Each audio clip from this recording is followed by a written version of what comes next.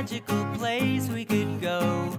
So close your eyes and make a wish for the skies with the angriest, flappiest birds and the seas with ridiculous fish. The Touch Arcade Show is here again. It's Friday night and I'm with my friends Eli, Jared, and Mike most of the time. Come on, let's go to the Touch Arcade Show. Hey guys, what is up? Welcome to the Touch Arcade Show, episode number 522. This is the not much to talk about episode. Well, I'm surprised that you invited me back since I'm the world's biggest armchair expert dipshit that the world's ever known. That I specifically had you on so I could put you on the spot and roast you live for the world to see what a scumbag you are. I'm ready. Roast me, baby. You are a scumbag. So last week's episode, we talked about the Playdate and how it was unnerving that they hadn't said anything about it in like 4 months. Like nothing, and there was just literally total nothing. Radio silence. Yeah. And so, I don't know, we both agreed, like, yeah, it's kind of weird, and, like, it'd be nice if they just, like, even threw tiny little bones out for people, like, hey, we're working on this, we're doing that, things are still happening, don't worry. Yeah. Just the smallest little messaging of hope, because this thing has been so delayed, and people get nervous when there's just silence. And so Eli, in his infinite wisdom, went to the Playdate Discord to just ask. Yeah, it's just like, hey, you know, it's kind of starting to bug me that like I was so super excited about this thing, like everything else, and now it's like vibing like a Kickstarter. You don't know if it's happening anymore, you know? Yeah. And I was like, you know, this just seems like a bad look when you've got, you know what, like almost $7 million committed of pre-orders, and you know this like new hardware platform you got to get like developers interested in and everything else. And oh, is that your armchair expert opinion? Yeah, I mean, basically it was. Yeah, and I was quickly chased off by both people in the Discord and people from Panic as just being the fucking town idiot. Yeah, so how dare you ask what's going on with the thing that you already paid for that has been totally silent on any progress updates? Well, then the amusing part is like 3 days later, they did that like giant dump of like SDK documentation. Well, I kind of wonder, like, how related to that, to your, you know, inquiry was that?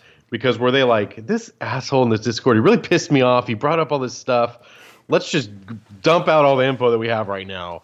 But also, probably not, because it was probably already planned to like release a bunch of stuff because they have like their SDK ready and all this stuff. It's not like you would just on a whim be like, hey, here's all this stuff. Yeah. But it was like interesting timing, and it did kind of feel like it was like in reaction to you, yeah, to your inquiry in the Discord. I don't know about that, but it was just, you know, it just was starting to get concerning to me because it was like, you know, games take time to make, right? And if you have a new hardware platform, like you need developers interested in making games on your thing, and you need them to get started now, or arguably 4 months ago, or whatever else, to have like a good kind of like third-party developer ecosystem. Because like the side effect of not doing that is, you know, the Playdate comes out, everyone plays through like, you know, their season 1 games, and they're like, okay, now what? Yeah. You know, and it's like they should have an answer for now what. That's something more than, well, season 2 is coming eventually. Yeah. You know? I think the Switch went through that, where it was like, I beat Breath of the Wild, and so now what? And like, obviously, that problem got solved pretty quickly, and I think a lot of people overblew the situation. But well, it's also one of these things too, where it's like, you know, and we definitely did this a lot with Game Club, and that there was a lot of value in being also mentioned in coverage that you know, things like tangentially related to you. You know, like any article that had to do with Apple Arcade that we could like squeeze a mention into typically resulted in a pretty decent surge of interest for Game Club, as people just kind of like weren't aware of it. They're like reading this thing about Apple Arcade, and it's like, oh, okay, there's other stuff out there. Neat, I'll check this out. You know? Yeah. And so from that respect too, it just kind of really feels like this extreme lost opportunity. You know, knowing that the Steam Deck and the the Playdate obviously are completely different things. But you know, like the amount of articles that I read surrounding like the launch of the Steam Deck about, you know, like the cojones it takes to launch like a brand new hardware platform in 2022, right. And like, you know, all these other things that should have been like, you know, basically just like including them as like something else that's happening in this space that would make sense to similarly mention with the kind of same point where it's like, hey, launching a hardware platform is, you know, tricky in this environment, you know, tricky anyway, and all this stuff. And instead it's just not happening at all, which like, I don't know. I mean, I guess you could argue like, okay, well, you can't buy the fucking thing anyway. And if you wanted to pre-order it now, you're not even going to get it this year. So who cares? Right. But like, I don't know. I just think there's a lot of value that people overlook and just like having people interested in your thing and making things for it as a result. And I don't know. I guess that makes me the world's biggest dumb fuck. So do I know. I think that's reasonable, but I mean, I could see maybe from like Panic's perspective how they're like, you have no idea what we're dealing with, and we stress about this thing every single day, and every little like problem that's come up or whatever has been this huge thing, because you can tell it's very much like a passion project for them. And so it probably also kills them having a bunch of people's money already and then having people, you know, worry about it or whatever. So like, you know, I can kind of get the defensiveness, but also I think you can curb that. You can get ahead of that sort of thing with very little, like, you know, you don't even have to throw anything of like major importance. You can just be like, hey, we're still working on the Playdate. Just wanted to say what's up, and that's it. Right.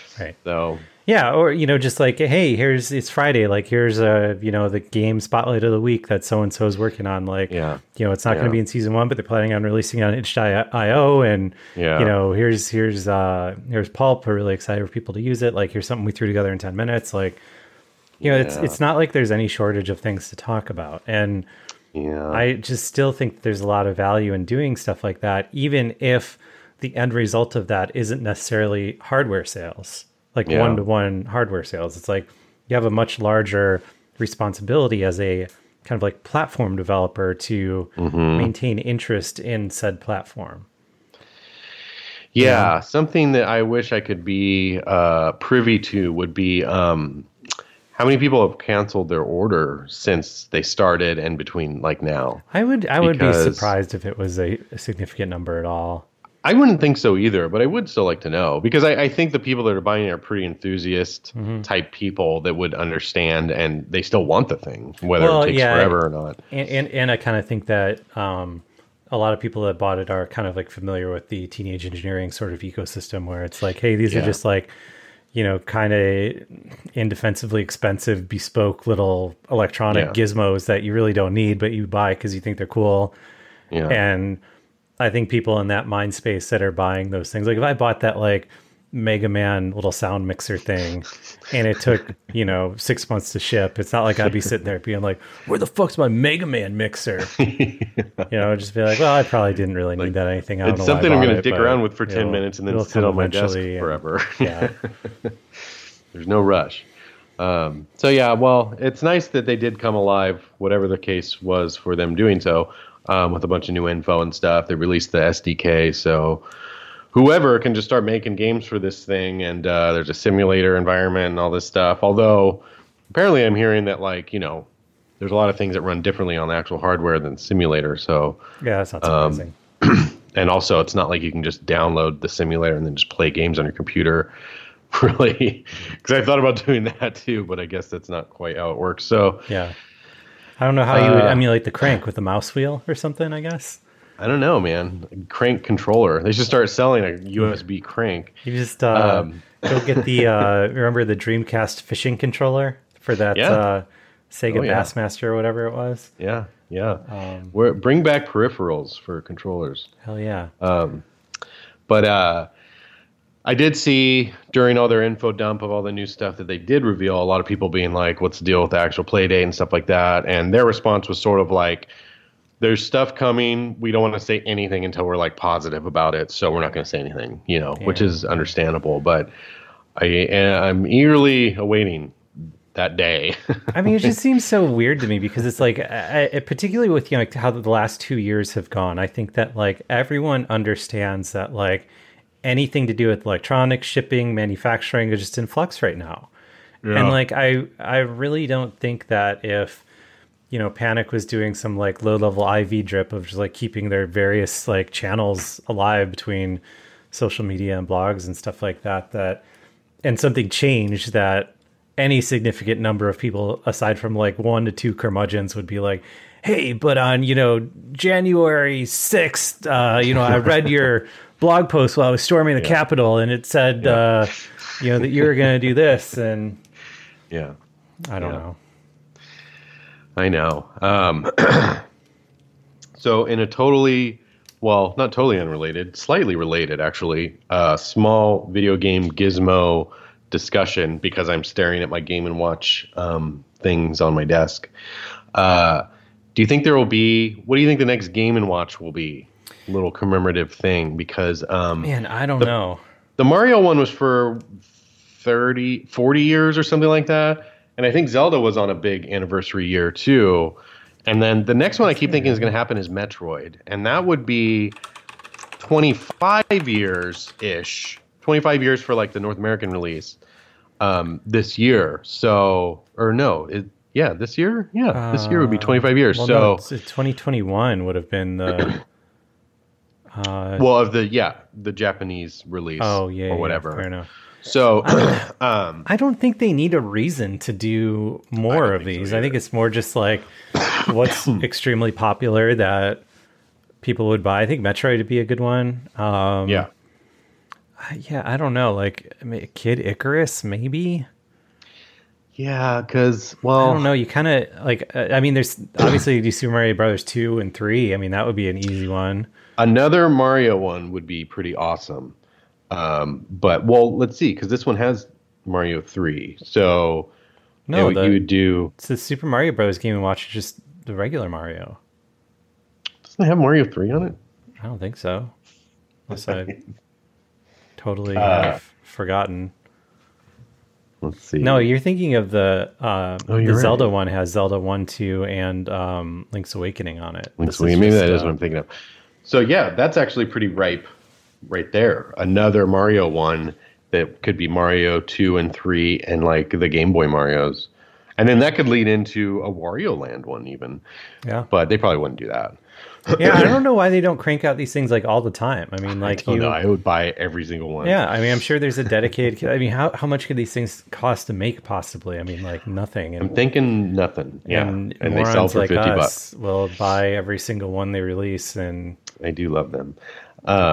Yeah, a Metroid one though makes a lot of sense because NES Metroid, Game Boy Metroid, Super Metroid, right?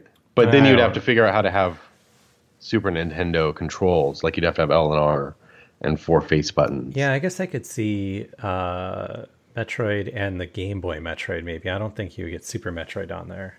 Yeah, but I don't think they would release it with just 2. But I mean, they released Mario with just 1. I don't know. That's true. That's fair. I don't know. So what's life like as a Steam Deck haver? It's the best. Yeah. I don't know. It's the best. I play it all the time. You know what's been really impressive to me, and I'm really curious to see how this sort of like pans out over time, is the way that they are like updating Proton, the compatibility layer, like seemingly every day to increase performance of popular games. Because like Elden Ring came out, and a PC port of that is not great to begin with, you know. But like I saw some video. So they released it, and like I don't know, not even like 2 or 3 days later, they pushed an update on the experimental branch of because you can just pretty easily select like what version of Proton you want games to use. It looks like, right? Like just in the menu somewhere. Yeah, I'm sure you can. I just roll with whatever the latest one is, but yeah. Like, so I guess if I saw some video where it was like, here's the game running on normal, you know, whatever, like version 3.0 SteamOS or whatever version Proton it is. And then here's me switching to today's Proton experimental update. And it was like unbelievable, the performance difference. Yeah. In the same game, you know? Yeah. Yeah, Mikhail pointed that out to me that because I was like, so I actually was able to get a download code for Elden Ring. So I have the Steam version, and I spent all last night downloading it because it's like 50 gigs or something. But I want to fire it up and try it out. But I've been really curious. I'm like, that's a brand new game that apparently is supposed to run really well on the Steam Deck. Well, and all I'm hearing from people is how trash the PC port is. So I'm like trying to figure out what's up with that, and I wanted to see for myself. And then Mikhail points out, yeah, Valve apparently like fixed a bunch of stuff in Proton that makes the game work. And I'm like, I didn't even know that was possible. That like at that level, on that layer, you can like add things to make a game work. Yeah, it's really cool because like, so on the kind of like Windows side of things, like it's not at all abnormal for like a new high profile game to come out. And then that same day or even the day before, like NVIDIA and AMD push out updates that like, if you read the patch notes, it's like performance improvements for, Specific Cyberpunk game. or whatever game right. just is coming out, So it's really cool to think that they could potentially be doing the same thing with Proton. And like, I was kind of thinking with the Steam Deck that I was like, well, like there'll be games that just kind of like the Steam Deck profile that just kind of sort of sets like, oh, here's the draw distance and the visual settings and the controller setup, and that's pretty much as good as you're going to get when it comes to like, out of the box sort of things that they can do to get stuff to run on this. But if they get on that similar cycle where it's like, oh, here's a high profile new game that's coming out, guess what? Like day of launch, there's a Steam Deck update that makes it run better. I mean, that's just so cool that it's working out that way. Yeah, and like I've really not had a lot of problems with games not working well on it. Yeah. And then the first game I actually downloaded and tried when I got the Steam Deck was Portal 1. And I thought it was weird. I was like, this is a Valve game, but it wasn't verified yet. It was still unknown. And I was like, why wouldn't they have they don't have a lot of games, it feels like they should have like made sure their games were all verified and awesome. But for whatever reason, Portal 2 was that way. Portal 1 was not. And so I'm playing Portal 1 and everything's working fine. I didn't really have to tweak any controls or anything like that. It just all kind of worked. And I played through the whole thing and it was fun and great. And then later, after I was done with it, it got updated to be verified. And so I went back to actually beat all the bonus maps or whatever. And with the verified version, and noticed that like a lot of things had changed. Like it automatically sets a Steam Deck controller profile for it that utilizes gyro and touchpads and all that stuff. The loading screens were kind of changed to where the text was larger for the smaller screen and stuff. And the menu system was totally different. And, a lot of UI stuff that was like obviously changed for a smaller screen. And I was like, man, that's really neat. And so I'm like envisioning a future, like that's Valve. Obviously they have control over their own games, but like a future where somebody releases a game and it's like, there's all this Steam Deck ready stuff ready for it so that the game can recognize when it's running on a Steam Deck and just load up all the proper stuff, proper resolution settings, all that sort of thing. So you don't even have to like mess with anything yourself anyway. Yeah. I'm really super stoked for this. And like I was talking to a friend of mine and I kind of wonder if the next step here is sort of like, kind of like what Apple has done between like the iPhone and the Apple TV, where it's kind of like the same basic hardware, but just shoved into a different box. If we're going to see a, like, I don't even know what you would call it, but like a Steam machine resurgence. Yeah. Because I remember that one of the problems with the Steam machines, at least in my opinion, was that like, there wasn't like a, like real big push behind like, hey, this is the official Steam machine. It was just like, hey, here's this OS that we made. Like, here's kind of like the recommended specs. Like, OEMs just go nuts making stuff for it. And it like, that's how it was, created this like very disjointed sort of experience where it was like, particularly with like how these things were basically all sold as Steam machines. Like I could buy a very, very, very low end one from Alienware and you could have bought like a high end one from, wherever else. And we're talking about like, oh yeah, cool. I have a Steam machine too. Oh, did you play this game? No, it runs like shit on mine. You're like, oh really? That's weird. Right. So it runs really good on mine. And like, like trying to consoleify those things just kind of sort of failed, I think. Whereas like if they're sticking on these like different sort of rigid platforms where it's like, oh, this is Steam Deck 1, 2, 3, and so on. it would make a lot of sense to have like the box that just hooks up and just renders at 1080p, just like you could probably run the processors at a little bit higher TDP and kind of hit 1080p reliably on stuff because you wouldn't need to worry about the battery so much. And I do. Yeah, I do think that's probably a problem that you need to fix because the Steam Deck gets away with so much performance improvement because its resolution is so low. Yeah. And if you blew it up on a big TV, it's not going to look good. But I mean, like, imagine if, say the Steam Deck starting price is $400, right? And that includes like, a screen and a battery and like all this other stuff, as opposed to like if you just could remove all that stuff. I wonder how low they could actually get the price point on this thing. You know? I don't know, $200 or something, and you might even like be willing to take a small loss, knowing that you're going to get a bunch of people buying games on Steam. I don't know. I think there's something really cool that could be done there, and I don't know. I really hope that what comes of Steam Deck is kind of like a unification of this sort of hardware, because like. One of the interviews that Gabe did, he mentioned that like anyone can make one of these. I mean, it doesn't have to be like the Steam Deck, and like I don't know. I just hope that what happens with the Steam machines doesn't happen with this. Where it's like, oh shit, like I bought the Valve one instead of the Alienware one that's got like an OLED screen or whatever else, and then you get that, and it's like, oh crap, look at what like Razer has just put out, and like we'll see what happens. I think it would behoove a lot of these small handheld game or handheld computer makers if they didn't have to rely on using Windows or Android. That's kind of the two main things, and both of them come with their own set of baggage. And so I think from Valve's perspective, they're sort of like, here's SteamOS, this lightweight Linux-based thing. It'd be similar to something like Android, where you can kind of use it and fork it and do things you want to it. But I think a lot of these handhelds that are out now would probably work a lot better if they had something like that on it. And with Proton just improving all the time and stuff, that's not like such a crazy idea anymore. Yeah. But I don't know.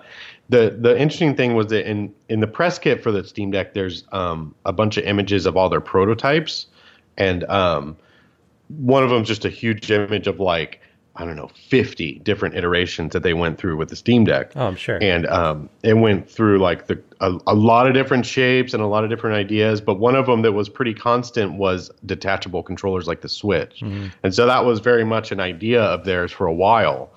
And whether that was just so you could prop the screen up and play with a buddy, or to like detach everything and hook it up to a TV, I don't really know, but like the seed of that idea is there. I wonder if their legal department kind of dissuaded them from that, because remember like all the drama between like Nintendo and Game Vice and other sort of stuff. If they were like, hey, you might get into a weird situation where you need to like license this design from Nintendo or something crazy like that. And another problem is that because there's a couple of these little mini laptops that have Switch-like controllers that like connect on the side or whatever, and a lot of the times the problem you run into is it's just like Bluetooth controllers that just attach, and that's not a great experience. Right. The Switch is all like this proprietary stuff. It knows when the controllers are attached or whatever. You'd have to make sure you built something like that in, so it's not just like these clunky Bluetooth connected controllers just hanging on the side of your thing. Yeah.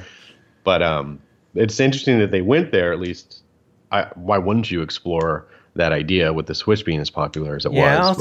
I also wonder if there's something to like not wanting to add 2 more batteries and like any kind of like issues. I mean, because you remember like the Switch controllers are fairly simple compared to like what Valve's doing with all the extra buttons and the trackpad things and all other stuff. So it creates a lot of problems, especially like the detaching area and stuff too. This thing would probably be even wider than it is now. Yeah. And it's already pretty wide. So, well, do you want to hit on Elden Ring, the best game ever made by humans now, in the past, and in the future? Well, like I said, I downloaded it, but I haven't played it yet. But yeah, I give it a 10 out of 10. It is perfect in every way, and there's no criticism you can lob against it. Regarding your downloading it all night thing, I saw a thing on Reddit that if you just get like any old cheapy USB-C to Ethernet adapter, like it'll go from like downloading at 5 megabits to like whatever 100 or plus or whatever. It wasn't. It's not that it took that long. It was that it was like got the code at like 11 o'clock at night and started the download, and then like 30 minutes later when it was done, I was like, nah. But yeah, that's not a bad idea either. That'll be something I have for sure when I'm at home and I have easy Ethernet ports near me. Yeah. But yeah, so Elden Ring. So did you come around to it? Are you starting to like it? Yeah, well, so, God, I feel like I do the same goddamn thing with every single one of these Souls games, like going all the way back to the original Dark Souls or whatever, right? And that, like, these games come out, you read the reviews, and it's like everyone... But, I don't know. It's like... I don't know how hard of a time I can give anyone writing reviews on this, because I totally get it. It's like when an RPG came out, we would throw it to Sean, and it's like, yeah. Of course Sean's going to review this like positively. He loves RPGs, like that kind of thing. Right. So particularly as those games have gone on, it's like most of these big publications have like the Souls guy, and like if you've played, all 4 or 5 or how many games they've released, and this one comes out, this is like the best thing that you've ever seen in your life, right? So it makes sense that it was reviewed so well. I think what the first thing that kind of bugged me about the game was, or surrounding its launch, was how many people kept comparing it to like Breath of the Wild and stuff like that, and were saying like, oh, this is the most accessible Souls game yet, like, and it's like Breath of the Wild, like you got to get it, and like. I was like, oh, okay, cool. I really liked Breath of the Wild. And, like if you're saying this is really accessible, like that was always my issues with the game before, is that like I would download them. Like perfect example. I don't remember which of the games it was, but it was like in one of the very first rooms, you like fight this dog, right? And it's like the first enemy that you come across or something. And, I was just like dying instantly to this. And, like reading guides online, like gave you no indication of what you should do. Cause it's just like, oh yeah, exit the first room, kill the dog, and then go to your right. And it's like, okay, well, like, I am 100% stuck here and don't know what to do. And then like, the other problem too is there's like weird attitudes surrounding anything to do with these games, and the worst suggestion in the world that they add any kind of accessibility options, right? Because like, to the point, like even adding like a pause function to the game, it's like, look, why are you trying to compromise the vision of this game? You're like, it drives why? Like, that's going to break immersion. You know that, right? So my first time player experience on this was like reading all these reviews of people just like falling over themselves to talk about how amazing this game is, and you should get it on whatever platform. You can play it on everything from like PC, Steam Deck, and consoles. Like doesn't matter, just you need to be playing this. I'm like, okay, I'll give this one a go. Sure, let's try it. It's I got nothing to do. And go through the same thing where it's like I'm just like dying absolutely constantly. I don't know what I'm supposed to be doing. More importantly, I don't know what I'm doing wring. I'm just like dying. And I'm scared to ask. And the problem, like, when you start asking, like, hey, does this game have like an easy mode, or like, is there like a tutorial that I'm missing or something? It's just like, you're just getting dogpiled by like these people on the internet that would just have like Google search alerts set up for, things like Elden Ring easy. And, just like come out of the woodwork and are like, oh, if you're too casual to play this game, just refund it on Steam, you dumb piece of shit. And I mean, not verbatim, but that's kind of like the vibe, right? Right. But I will say that, I don't know. I was like, you know what? I don't want to just refund this. Like I have so many friends that are having so much fun with this. Like I'm going to like really at least like give it a good evening of playing it and like not giving up and like just kind of seeing where we go. And it took me about like 4 to 5 hours to kind of like get to the point that I was like, okay, cool. Like I kind of understand how combat and this stuff works. Like I can like, block and roll and kind of like kill some guys, and, I'm collecting all these things, but I don't really know what they're for yet. But, like at least I'm not just like dying the second I see an enemy render on my screen. Right. Yeah. So I don't know. I'm sort of having fun with it because, there are definitely moments in the game where you're just like, oh my God, like I cannot believe I was able to pull that off, because like you die so many times and then like you just kind of like get by a fight by the skin of your teeth. Like that's pretty cool. Yeah. But like, I just like can't wrap my head around why it is that, I guess like the assumption is that the game would be worse or something if it had that like very traditional sort of like thing that any game goes through. I mean, like, so Metroid Dread's a good example of this, right? With like the parry thing that you need to do. Like the first time you come across an enemy that you do that, it's like it's like, okay, you press, I don't even remember what it was, like, click in the stick or whatever to do your melee attack. And then that's how this works. Okay, so you can try it. Now, here's an enemy that you actually need to do that at a certain time. So we're going to show you this enemy, like freeze time when you're supposed to do it, tell you to push the button, and like really just allow you to like understand that mechanic, like top to bottom, and like really show you how it works and everything else. And like, I don't know how something like that wouldn't just make this an overall better experience if it wasn't like, okay, here's an enemy that can kill you basically in one hit. So let's teach you how to like dodge and block and stuff. Okay, here's the exact moment you need to dodge. All right, we're gonna freeze time. Okay, cool, dodge. All right, now you try it. Okay, cool, you did that. Here's how to cast a magic spell. Like here's how to use a weapon that's two-handed. Like all this stuff, And I guess it's in the game that it teaches you this stuff, but it's like in the form of like a million text pop-ups that you get inside of like the first few minutes of playing the game. And I've seen all kinds of people on Twitter that are like, oh, you dumbass, like you don't know how to use two-handed weapons. Like it tells you that in the first 30 seconds of the game or whatever. And it's like, okay, well, I was so overwhelmed with like not even knowing what I was doing that, excuse me for not reading and fully data banking the 500 different pop-ups that came up. I hate games that try to teach you in that way, like front loading a bunch of text heavy stuff in the first few minutes. I feel like you need to let somebody get their feet wet and then slowly introduce things and then let them come to grips with it and then introduce new things or whatever, because I've had so many problems in the past where it's been like, I know they explained this, but I don't remember what they said, and I can't go back and like look it up again. Or I accidentally skipped a screen and I know I missed something important and now I can't figure it out. Yeah, see, that's why I think like I continually point to like the Final Fantasy mobile games as like such a good example of like how you can provide like kind of like a core gameplay experience while still having that kind of like breadcrumb trail of hints that like anytime you load the game, there's like a little window of like, hey, you remember you were going here, and I was like, oh, okay, cool, that's neat. So like, you could put the game down for a month and come back to it and not hit that point where it's like, oh god, I don't even know where I'm supposed to be going. Kind of thing, and like, I don't know. And the problem is like, I don't know how this game is worse for like if it had an easy mode or a more accessible kind of like settings or other things like that, because like the real bummer of this is like the amount of people that have sort of like come into the gaming fold through all these different accessibility options that have become like very normal over the last like 10 years or so, that like are basically just like, I just have to refund this game because I like straight up cannot play it due to like legitimate physical limitations that my body has, Right.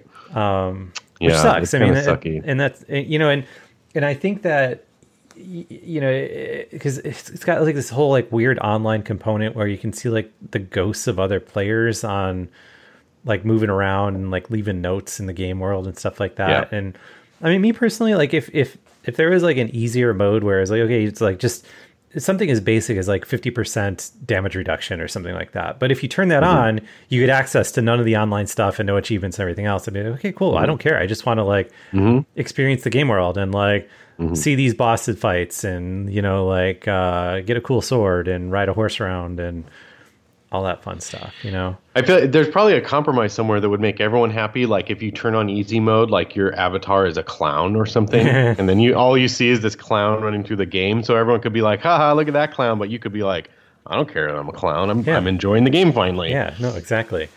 That's a free idea From Software. So I don't know, but I mean, like once you get past that, 4 to 5 hour hump of just like constantly dying and not having fun, like the game does get kind of cool, but like, I don't know. It's like, so I cannot imagine recommending something with that caveat, where it's like, hey, spend $60 on this thing and you'll like think that I was trolling you, telling you to buy it for at least 4 hours, if not closer to 5. But after that, you might be having fun.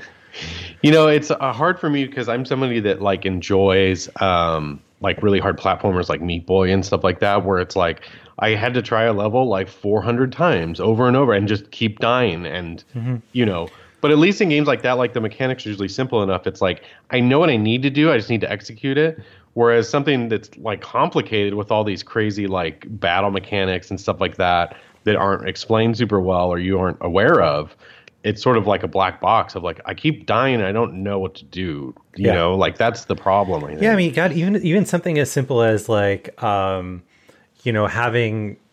a half dozen hints or whatever associated to like each thing that can kill you, where it's like maybe you get killed by a dragon and like, the first time it happens, you get no hints. And like the second time it's like, hey, you should try a crushing weapon. And then like, after that be like, oh, dude, dragons are weak to, maces and, arrows or whatever. And like, and maybe you could just turn all this shit off too, or maybe it's off by default. I don't know. Like they could slowly add clown items to you as you do it. Be like, hey, I noticed you lost. I'm going to turn this off, but you have to have a wig, a big clown wig, and then the next one is a red nose.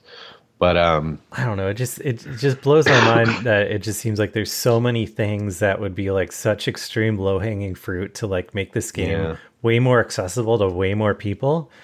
That it's just like I cannot understand why they don't do it.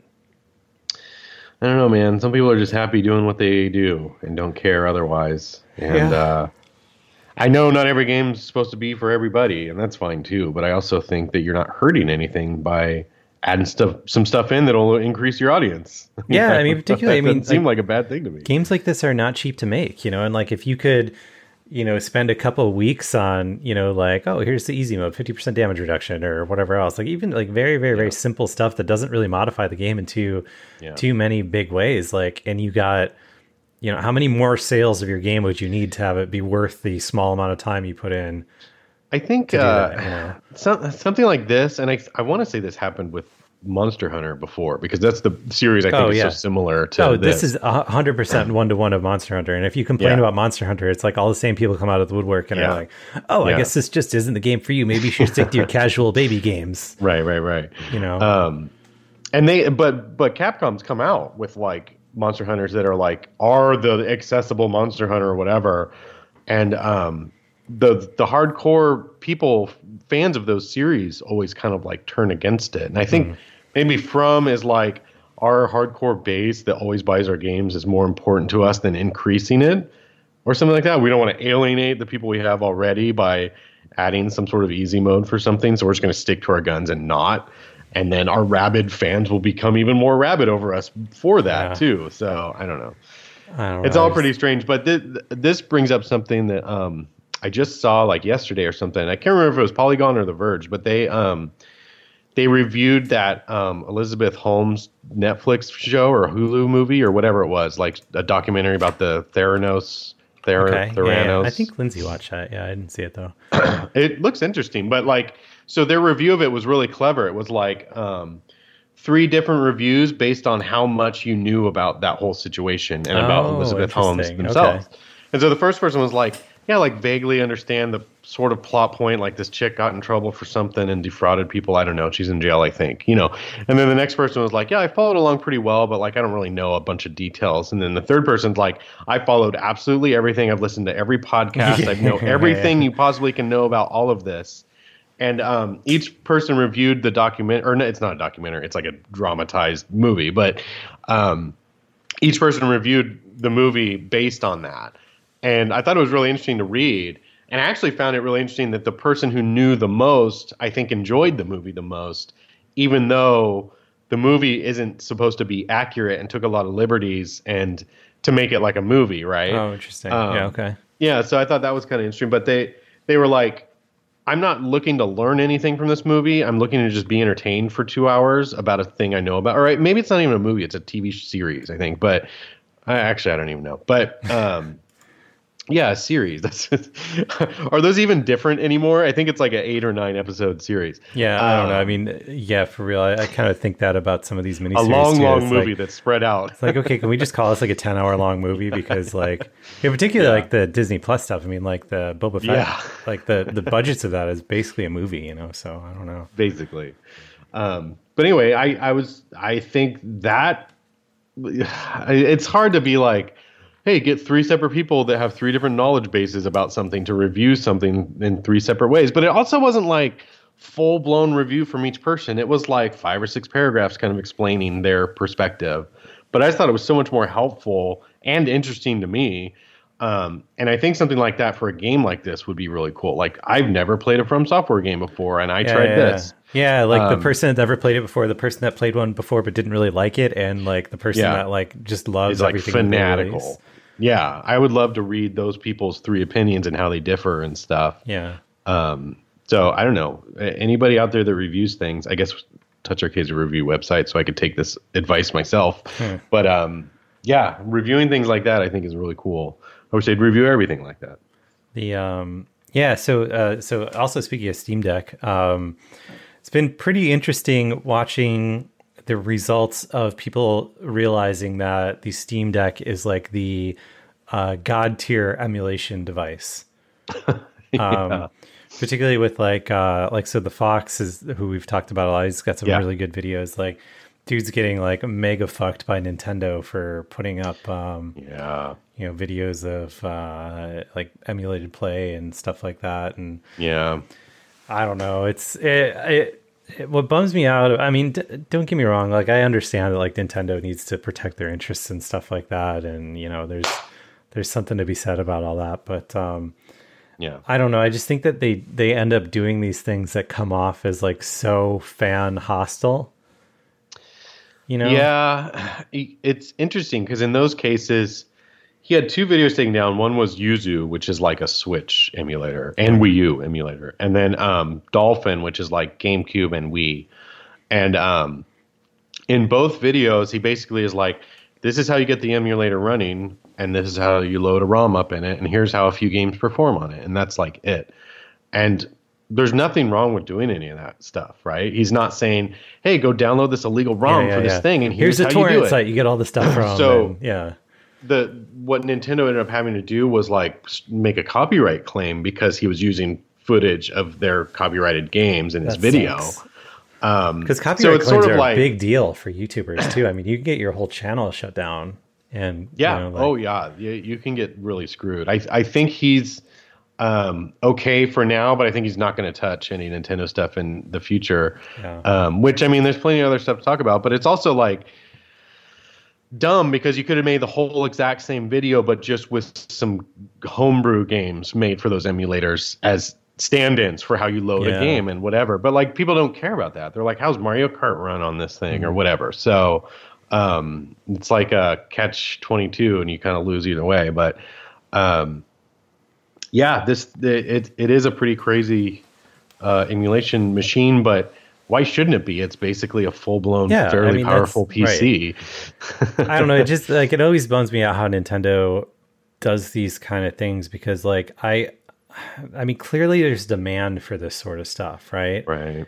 And we've talked about this before. Like they just like are not delivering on this pent-up demand, and like a lot of these games that people are really into emulating, like you just cannot buy in any way from Nintendo.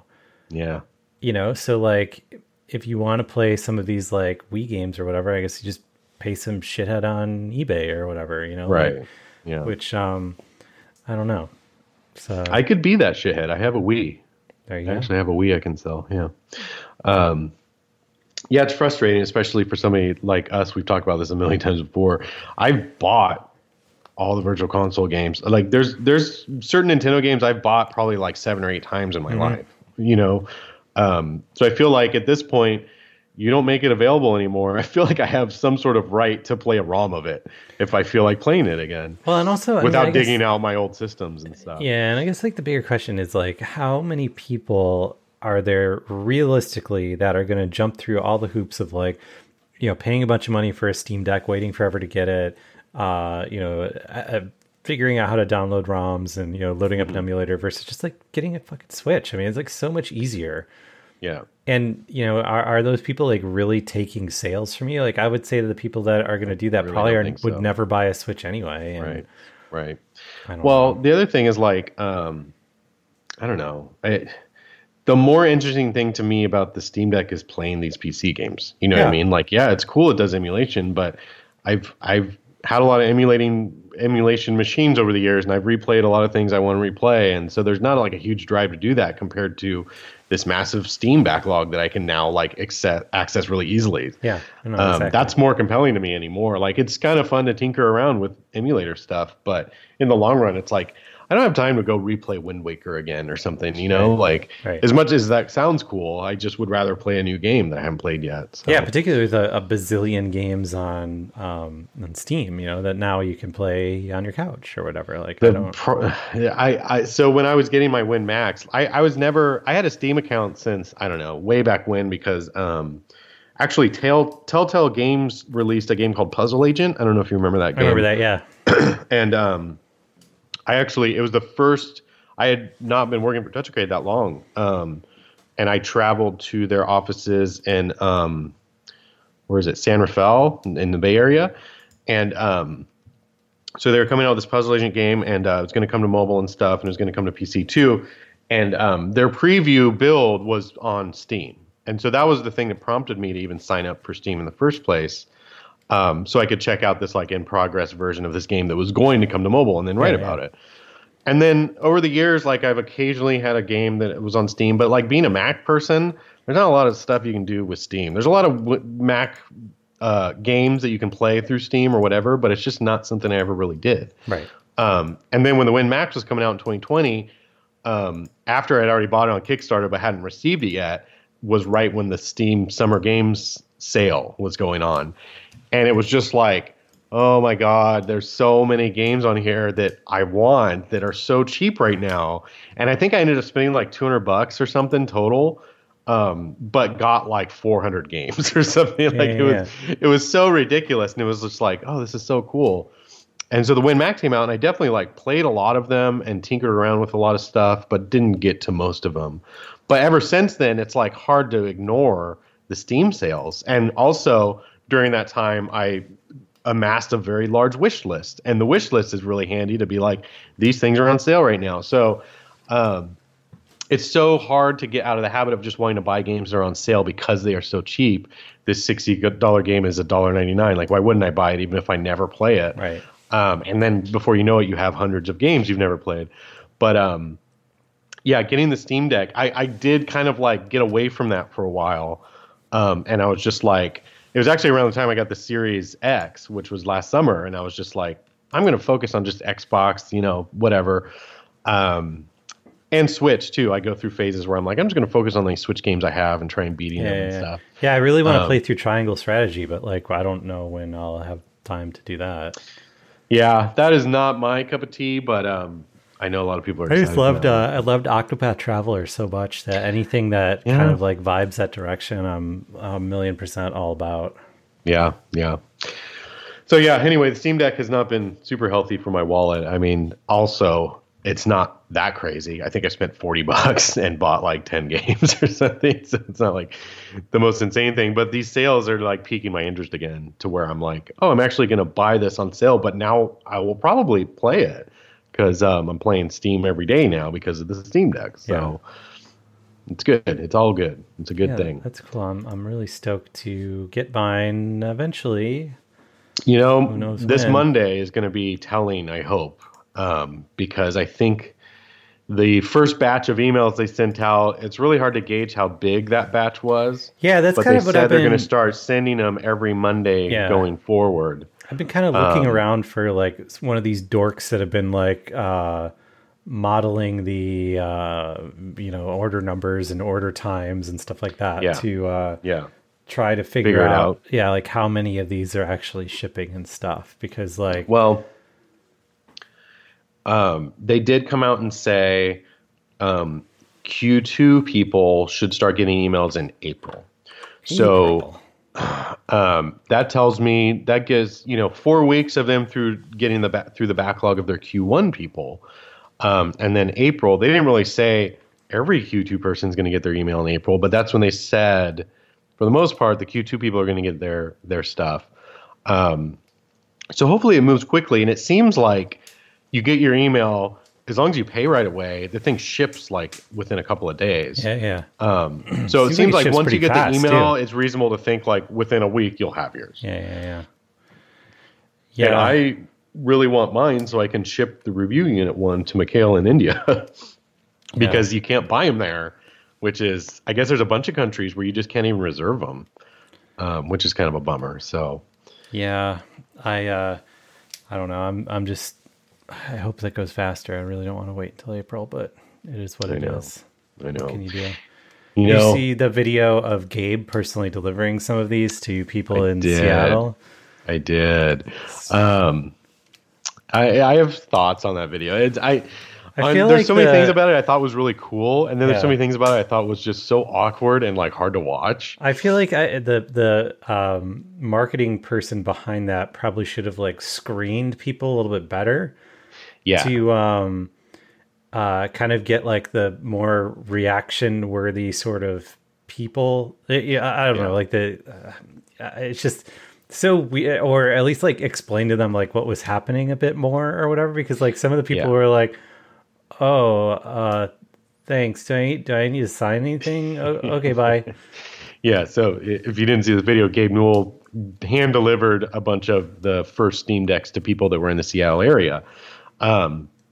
And they did reach out in advance being like, hey, I think sending an email or call or something like that, where they're like, hey, you ordered a Steam Deck and we got some that came in early. And so I just want to make sure you're going to be home because we're going to deliver it at this day and this time or whatever, to make sure that somebody's home to answer the door, because they had a camera crew with them. So Gabe can like hand deliver it. And yeah, a couple of them worked out really cool where the person was like super stoked and they're like, oh my God, you're Gabe Newell. Like, what is happening? Yeah. But then a bunch of them were like, yeah, okay, and thanks, I guess. Like, why are there cameras or whatever? And clearly didn't really know what was going on. But I thought it was weird too that Gabe just like ring the doorbell, they answer it. He's like, oh, here's your Steam Deck, and then just stands there. Doesn't like. I feel like you need to elaborate a little bit more. Like, here's your Steam Deck, and by the way, I'm the CEO of Valve, and we made this. And I'm excited to get it to you, or whatever. Yeah, that you ordered first. It's just such a like awkward nerd moment that's very relatable. But it's just like, oh, here's your Steam Deck, and just standing there waiting for them to say something, and that's like the worst thing you can do, I think, is rely on a stranger to provide some sort of reaction that you're hoping to get. Or, you know, like they probably should have done it with like a host there too, you know, like some like very like whoever like the Publishers Clearinghouse like style person. or Yeah, it was like, yeah. oh my God, hey, guess what? This is Gabe Newell. Hey, like Gabe, like meet so and so. Like he's like the 5th person to order a Steam Deck, and he's here locally. Like, isn't this cool? And this is like kind of like the, you know, like the hype man, I guess, behind the whole thing. So it's just like, that's a very good idea. Yeah. Oh man. But it was really cool. It's a cool gesture. They did that. And Gabe seems like such a rad guy. Yeah. Like he even mentions like everyone he delivered, he was like, well, we want to know what you think. Here's my email. Email me directly and let me know. And so they're talking about it when they were traveling to one of the houses. They're talking in the van they were in. And he's like, yeah, I read every one of my emails. I get anywhere between several hundred to several thousand a day. And he's like, and I read every single one because it keeps me grounded. And also because it lets me know what real people are thinking. Because I don't want to be some CEO that is like abstracted by a bunch of layers of like yes men or whatever. I want to know what the actual people want to, you know, say to me. And I think that's really cool. Well, good attitude to have. I did a couple different video interviews surrounding the launch, and that guy's a lot like John Carmack in that, like, you can tell he just like exists on a different plane of reality, where he's just able to like understand things that like mere mortals will just never comprehend. Which is like really cool to just kind of like hear her talk about like the different strategies of, you know, all the Steam stuff and everything else. That's true too, and hearing him and those interviews and stuff. You can tell like this Steam Deck is a big deal. I know we had talked about like, I hope this thing doesn't just release and they're like, oh, it sucked, whatever, and move on. This is a big thing for them. And that seems like all the way up to Gabe is a huge passion project. So I don't think it's going to go anywhere anytime soon. I don't know still whether it's going to be as successful as they need it to be or want it to be or whatever, but I don't think it's going anywhere. I think they probably couldn't have asked for a better launch though, in terms of like positivity. No, except for the stick drift. The one person on Reddit that couldn't figure out how to calibrate his controllers, that the internet turned into all Steam Decks are fucked over the course of like 45 minutes. Man, yeah. And then Valve released a firmware update that completely fixed it like 2 hours later. Yeah.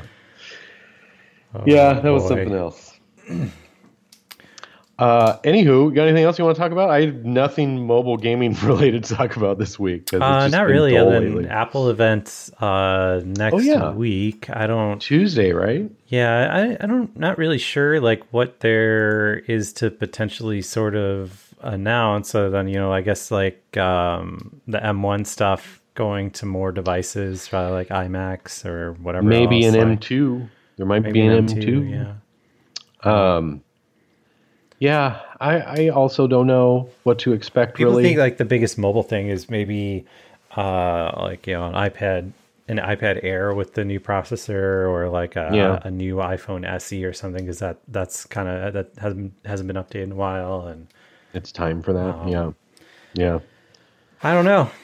We'll see. I watch every Apple event because they're always interesting, but yeah, it's hard to tell what they're going to actually come out with. Yeah, I think VR goggles. Yeah, I don't know about that. I don't one. see like, that happening.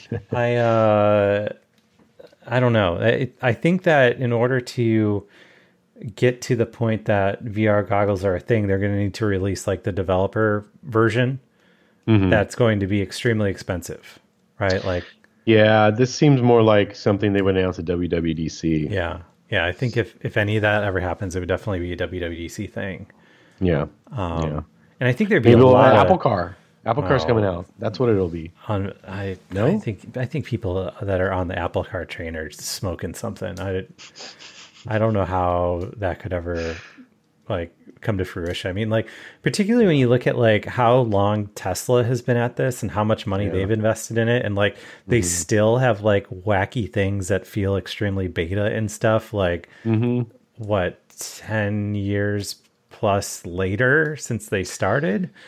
Yeah. Not even to mention like, the however long they've been building out the supercharger network to actually like make the cars cool to own. Like Apple just like starting from scratch on all that stuff. I don't know. I think that those rumors are because like there's probably a lot of stuff that's just always being talked about in Apple, like, hey, wouldn't it be cool if we made like, what if CarPlay became like, the full Apple Car OS, and then like, well, why is that there? Yeah. Like, right. And then by the time it makes it through like the, guess what I heard? Oh shit, guess what I heard from my buddy? Oh, I was at the bar at Cupertino, I heard this, and then let me call Mark Gurman and tell him. Yeah. By that point, it's like, yes, we are making a car.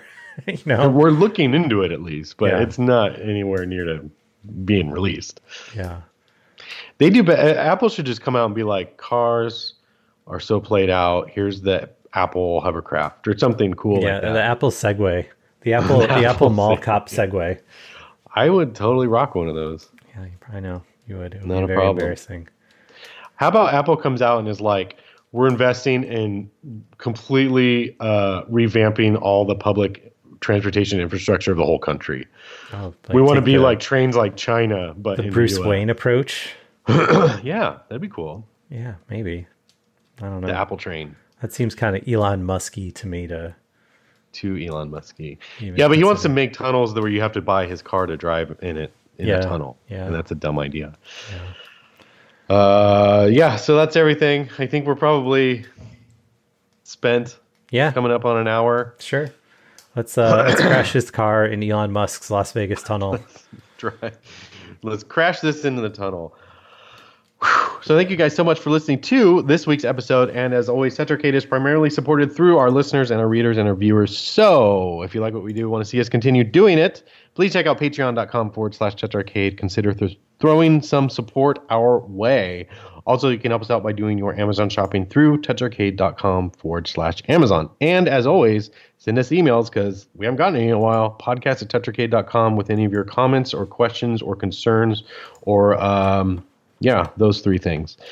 So with all that, thanks again for listening, and we'll see you on another episode of the Touch Arcade Show next week. See ya.